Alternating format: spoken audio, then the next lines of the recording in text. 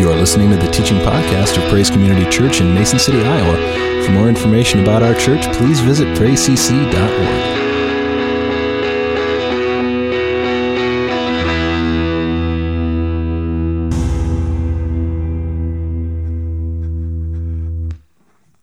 So these last couple of weeks, we've been kind of talking about the Christmas story, but we've kind of been taking a little bit of a different approach.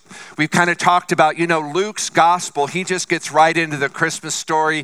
He talks about Mary and Joseph, the manger, the shepherds, the star. He kind of gets right into the story. Matthew kind of takes a very different approach. Matthew kind of wrote about this baby in the straw, this child that was heaven sent, this son sent from God to redeem his people. And Matthew kind of takes a little bit of a different approach. And he kind of starts his gospel by talking about a genealogy. And there we've been kind of focusing these last few weeks that right there in Matthew's gospel, chapter 1, he kind of begins by showing us the lineage of Jesus. And in that family tree, he's kind of showing us all of the different people that God used throughout the generations to bring Jesus into the world.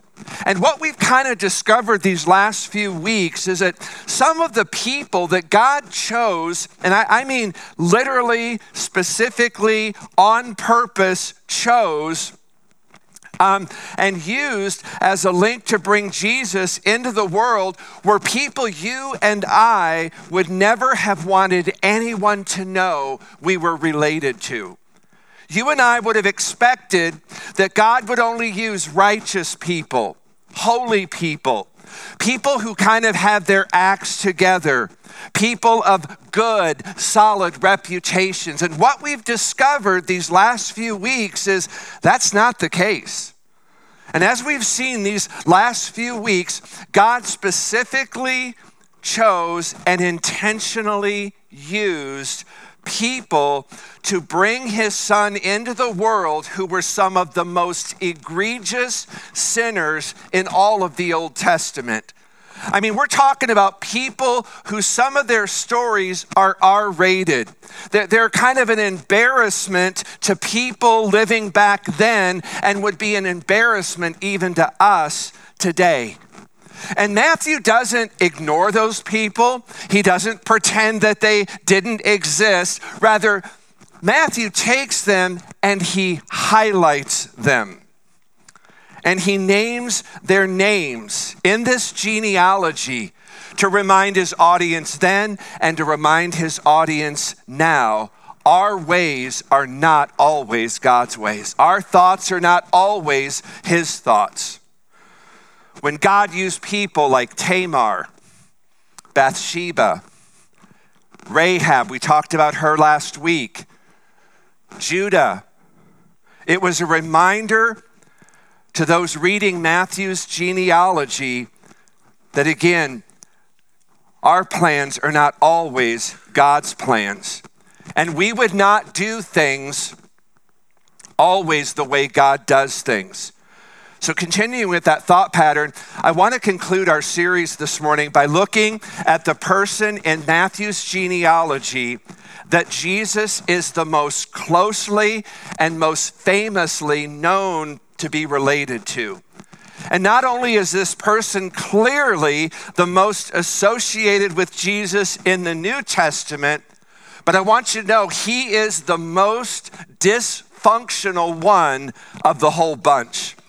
The person you hear over and over and over in the Gospels that Jesus is most closely associated with also has one of the wildest, wackiest, bizarre, sinful, and most amazing stories of them all. His name, King David.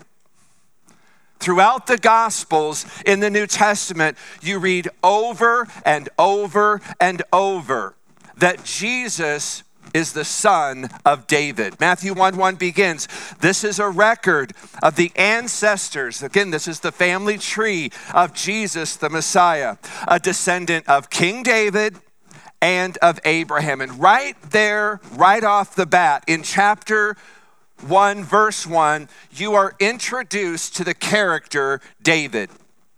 Now, Matthew's skipping a bunch of generations here, but he's saying to his Jewish audience, I know that you need to know that this Jesus, the Messiah, that he is related to both David and to Abraham, because these are the two most important people that the Messiah would need to be related to. So he kind of just gets that out there on the table right off the bat. And then he continues in his genealogy. Abraham was the father of Isaac. Isaac was the father of Jacob. Jacob was the father of Judah and his brothers. Judah was the father of Perez and Zerah. Their mother was Tamar. Again, that's an R-rated story. If you were to read that story, I would advise you do it at home with the curtains shut, okay? Perez was the father of Hezron. Hezron was the father of Ram. Ram was the father of Aminadab. Aminadab was the father of Nahshon. Nahshon was the father of Solomon. Solomon was the father of Boaz. His mother was Rahab, and Rahab had a nickname. What was it? Rahab the harlot, yeah. So again, Matthew's kind of putting these people kind of there in the face of his Jewish audience. These are stories they would rather not be reminded of. It's like, we're okay, Matthew, with you talking about, all these other people, but there's just certain people, certain stories we kind of just wished you wouldn't remind us of. But he does. He highlights them intentionally. So it goes on. Boaz was the father of Obed. His mother was Ruth. Ruth was good. We love Ruth. Ruth's a great story. Obed was the father of Jesse. Jesse was the father of King David. David was the father of Solomon. His mother was Bathsheba, the widow of Uriah. Now, when Matthew gets to this part of his genealogy, he knows his audience then and now would say, man, oh man, I remember that story. David is one of the people that God specifically, intentionally chose and used to bring the Messiah into the world. And it would cause you to kind of ask, what is that all about? Again, here's the story in case you're not familiar with it. As you know, David kind of we're first introduced to David, and he's kind of, a shepherd boy. He's one of 8 sons from a man named Jesse. And at the time in Israel, there was a king. His name was Saul, and he was not a good king. And so God sends the prophet Samuel. And he says, I want you to go to the home of Jesse. I'm about to pick a new king, one of them from among his sons. And he said, I've had it with Saul. I'm going to get a new king, and it's going to be one of the sons of Jesse. Now imagine that day if you're Jesse, the father. There's a knock on the door. The prophet Samuel's there, and he says to you, hey, I've got great news for you. God is about to pick and anoint a new king, and that king is going to be one of your sons. So Jesse goes and he gathers 7 of the 8 sons, and he brings them before the prophet Samuel. And Samuel looks at the first son, Eliab, and Samuel says to himself, surely this is the one that the Lord has chosen. He's the firstborn. And then the Lord speaks to Samuel in 1 Samuel 16:7, and he says, but the Lord spoke to Samuel and said, don't judge by his appearance or height, for I have rejected him. The Lord doesn't make decisions the way you do. People judge by outward appearance, but the Lord looks at the person's thoughts and intentions. So Jesse kind of brings before Samuel son after son, and the Lord has rejected all 7 of them. I'm sure at this point, Samuel's kind of tempted to go outside, look at the mailbox, make sure he's at the right house. Then Samuel asked the father, Jesse, in verse 11, he said, are these all the sons that you have? And Jesse says, there still is the youngest, but he is out in the fields watching the sheep. Samuel said, send for him at once. We will not sit down until he arrives. So Jesse sent for David. He was ruddy and handsome with pleasant eyes. And the Lord said to Samuel, he said, "This is the one, anoint him." And David is anointed as the next king of Israel. So we know that David kind of grows and he finds favor with King Saul. He becomes a very skilled musician in Saul's court. God uses him to soothe a very demonic, agitated Saul. And so David oftentimes would soothe him through the playing of music. And David also kind of becomes known as a very fearless warrior. And as time goes by, and I'm kind of just skipping huge chunks of the story here, but we know that Saul dies in battle, and then David then becomes king of Israel.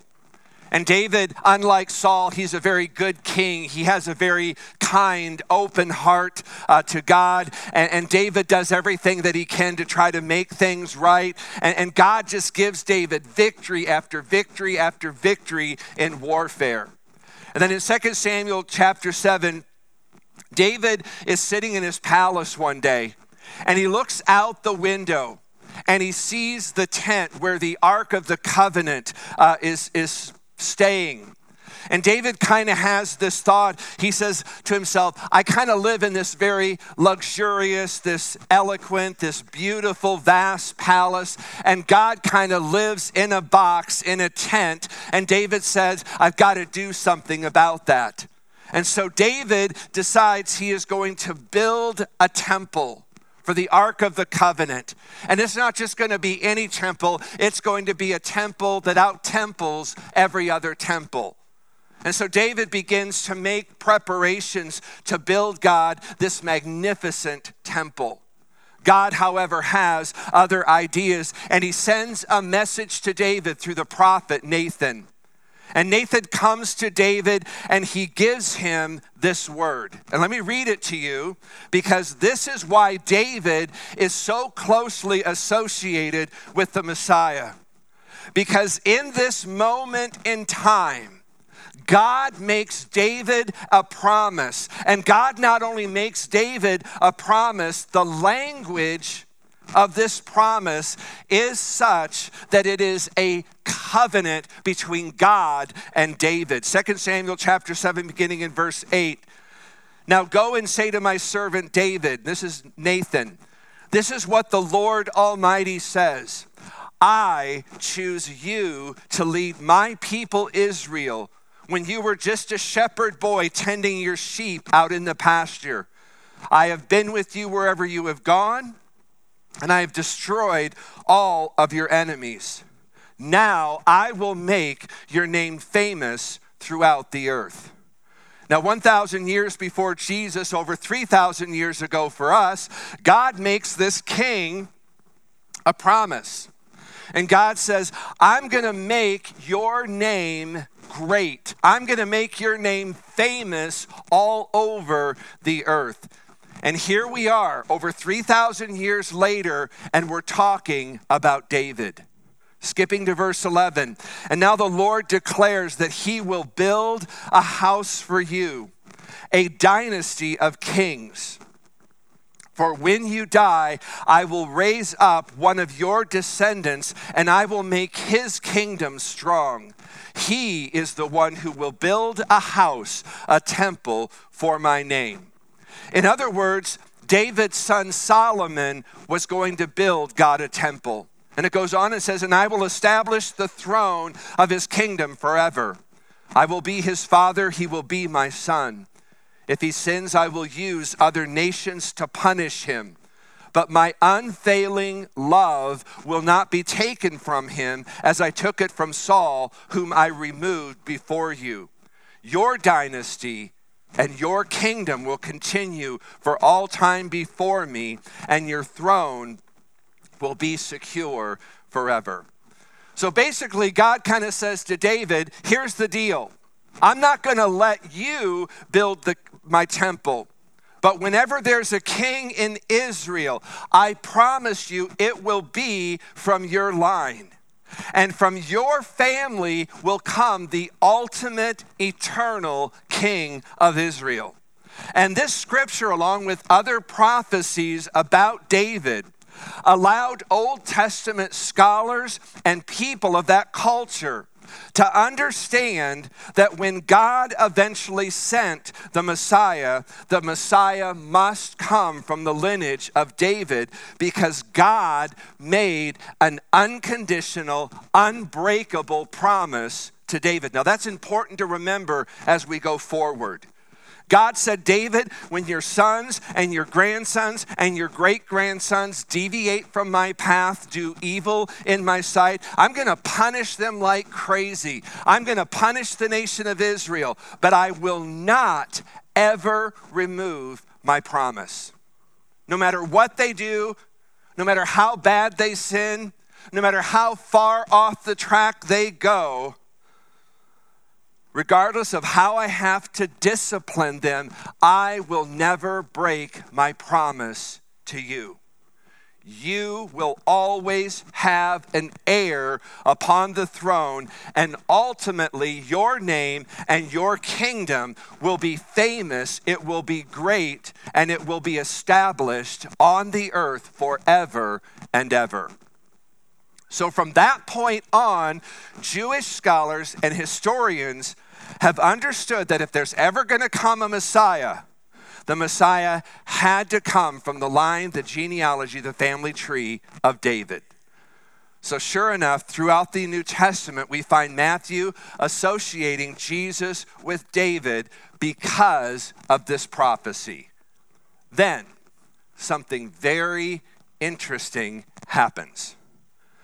About 4 chapters later, in 2 Samuel 11, David gives God every reason in the world to break his promise.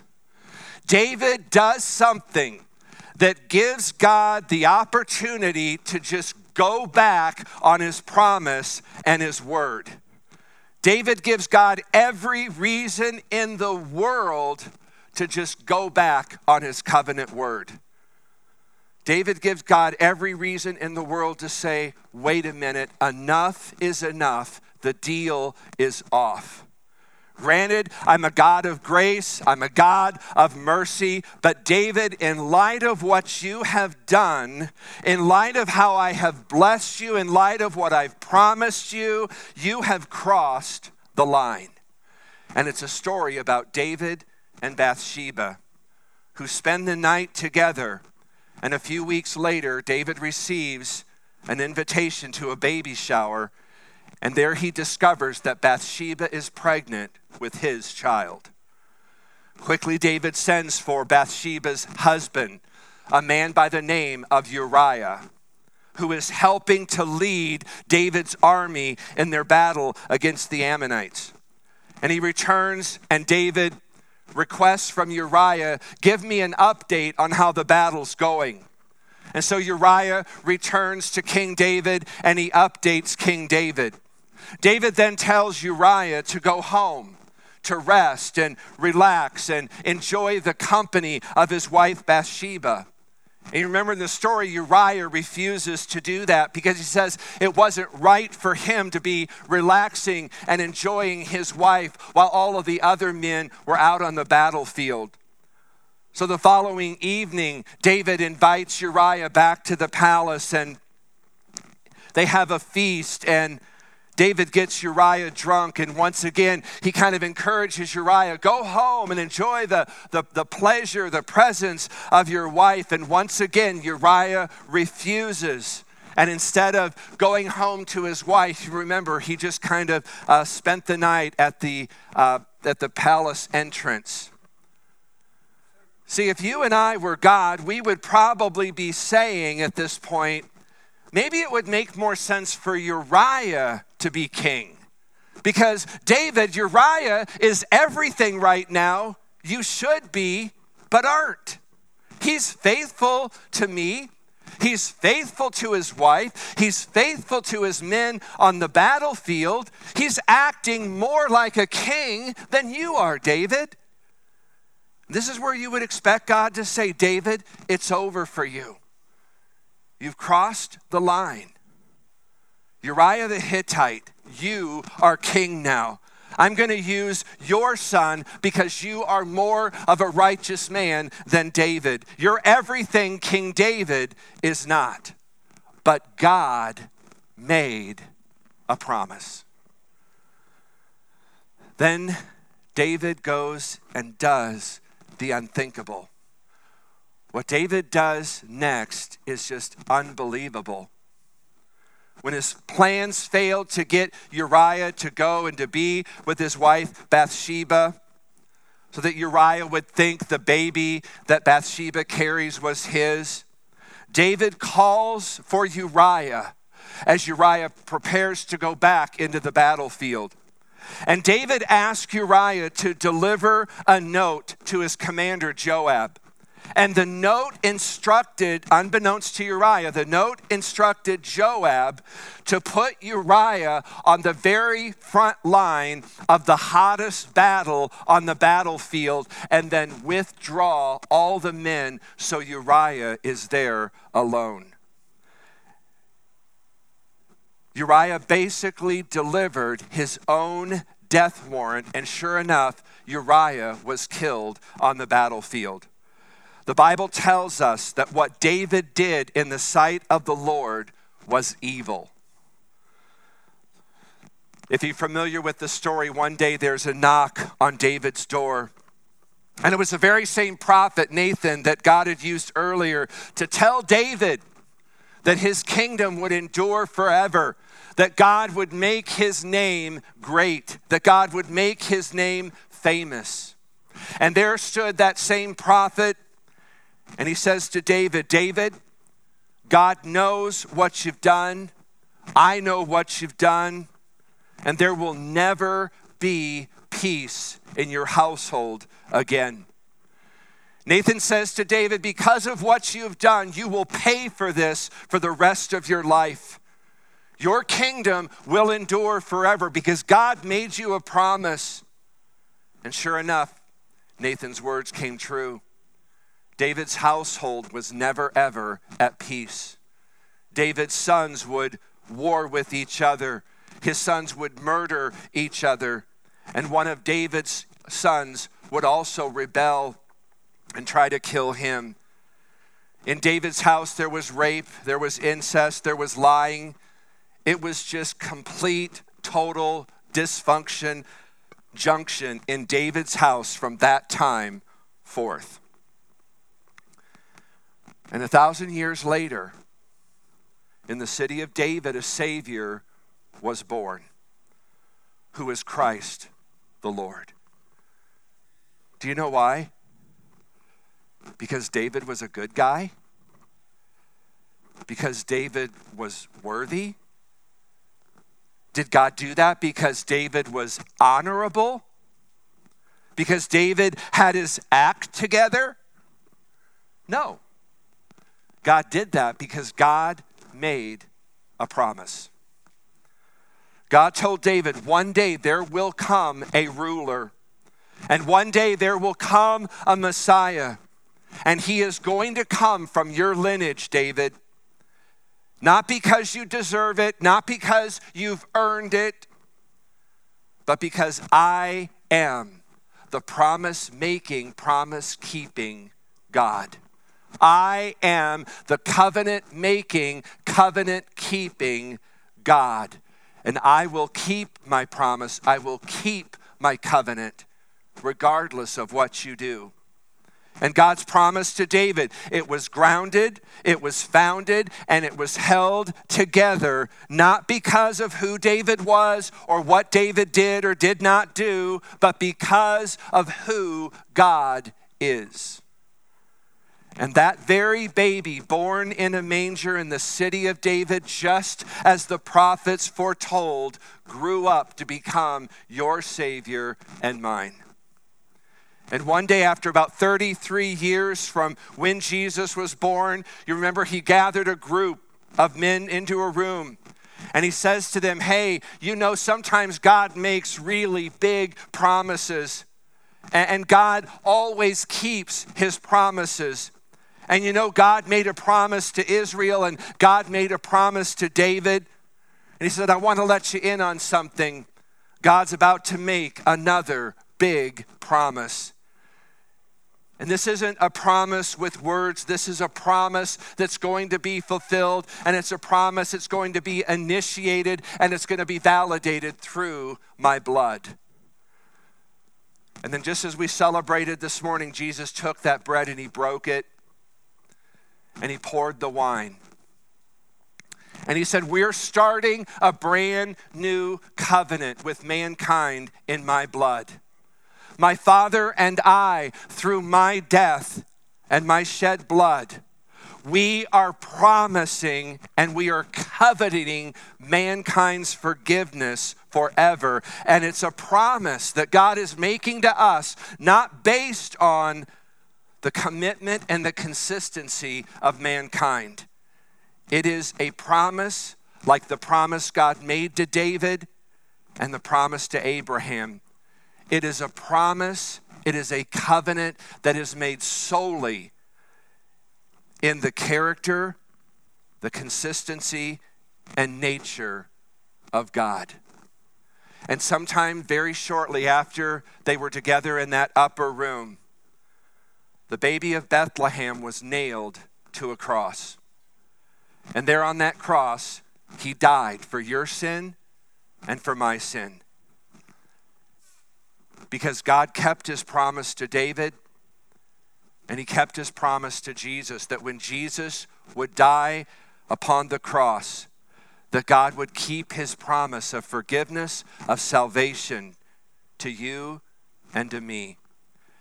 And God says the promise is simply this: if you will come to me by faith, and if you'll place your faith in my son's death on the cross as full payment for your sin, I will forgive you of your sin forever, and you can have eternal life with me. And there's nothing that you can do to reverse that promise or to make me go back on that covenant.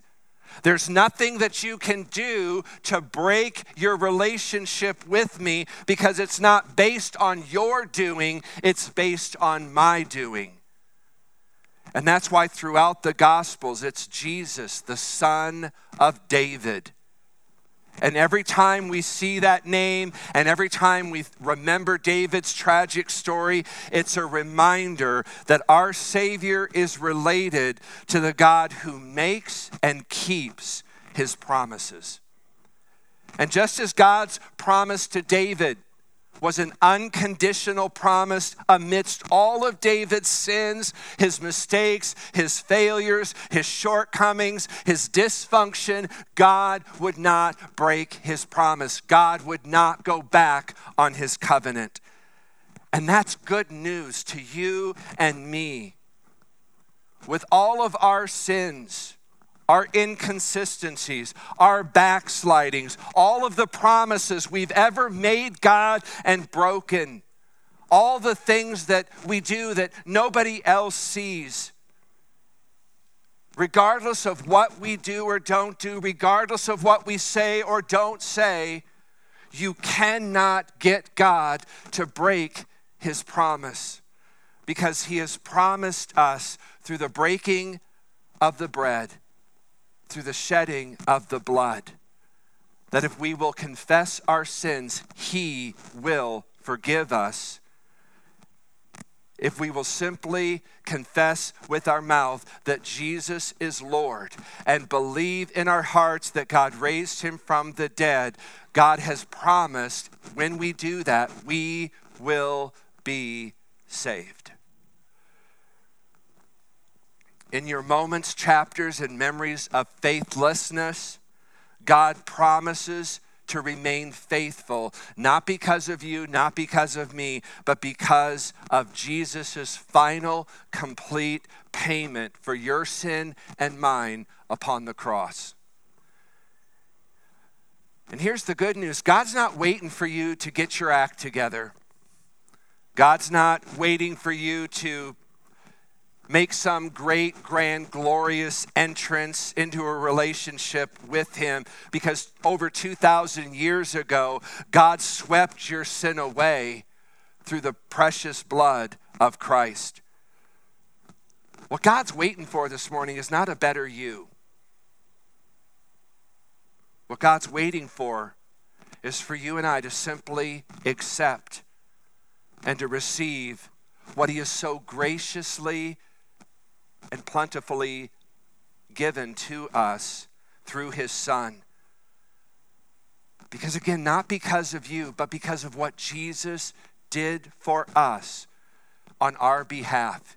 He took our sin, he took our punishment so that we could be forgiven, that we could have eternal life. Let me read to you what Matthew says in his own words. Matthew 1, verse 21. He, Jesus, will save them from their sins. Not our efforts, not our failures. He doesn't save us from the gaps in between.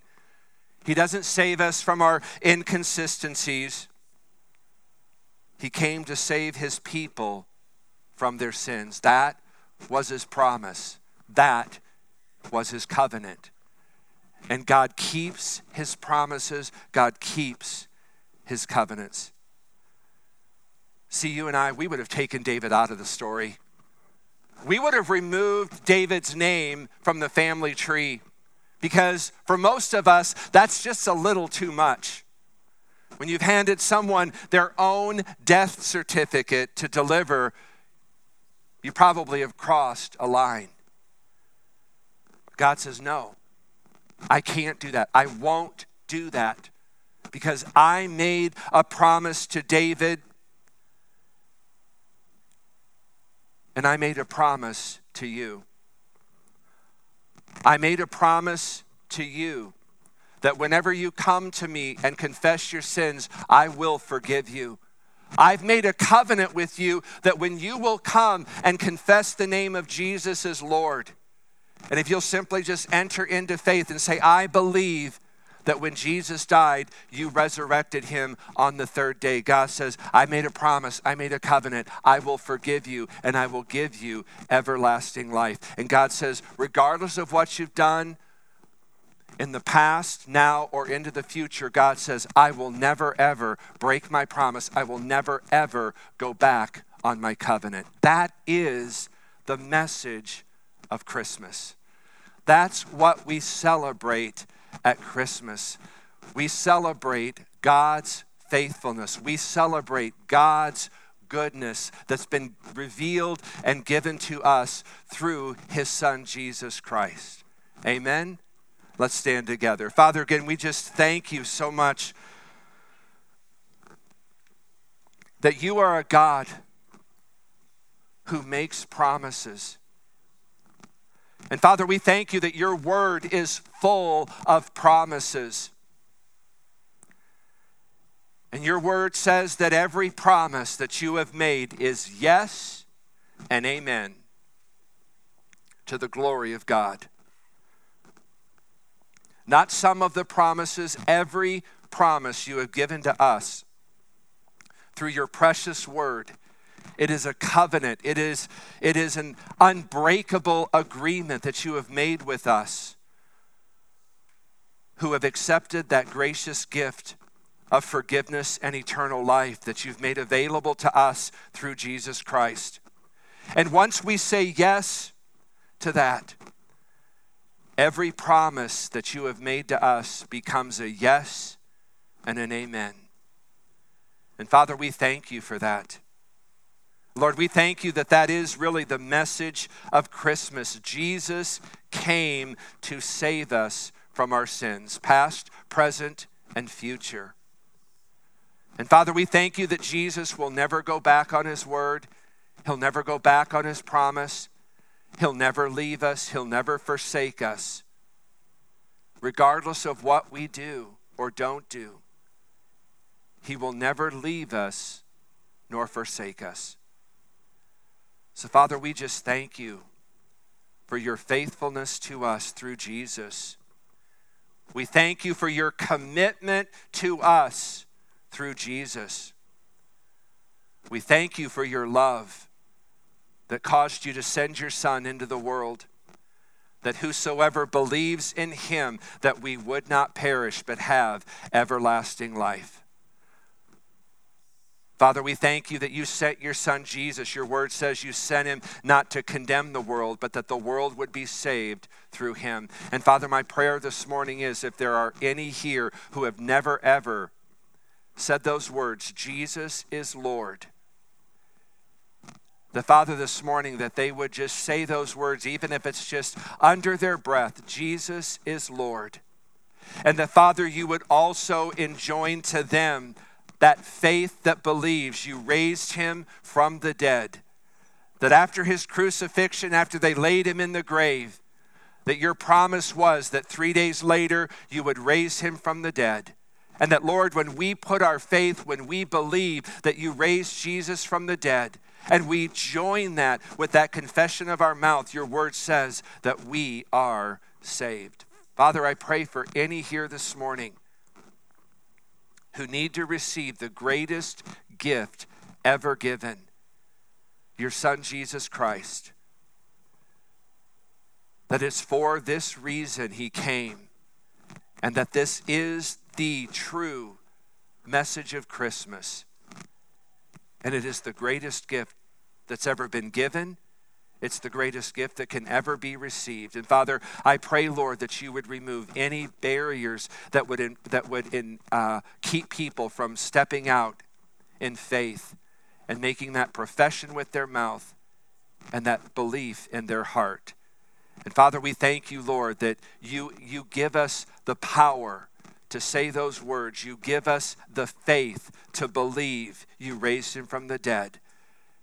And so, Father, I just pray for any and all here this morning that need to receive that. In Jesus' name we pray. Amen. Hey, we just invite you, if you want to come forward for prayer this morning. Thanks for listening. For more information about Praise Community Church, including gathering times and events, please visit us at praisecc.org.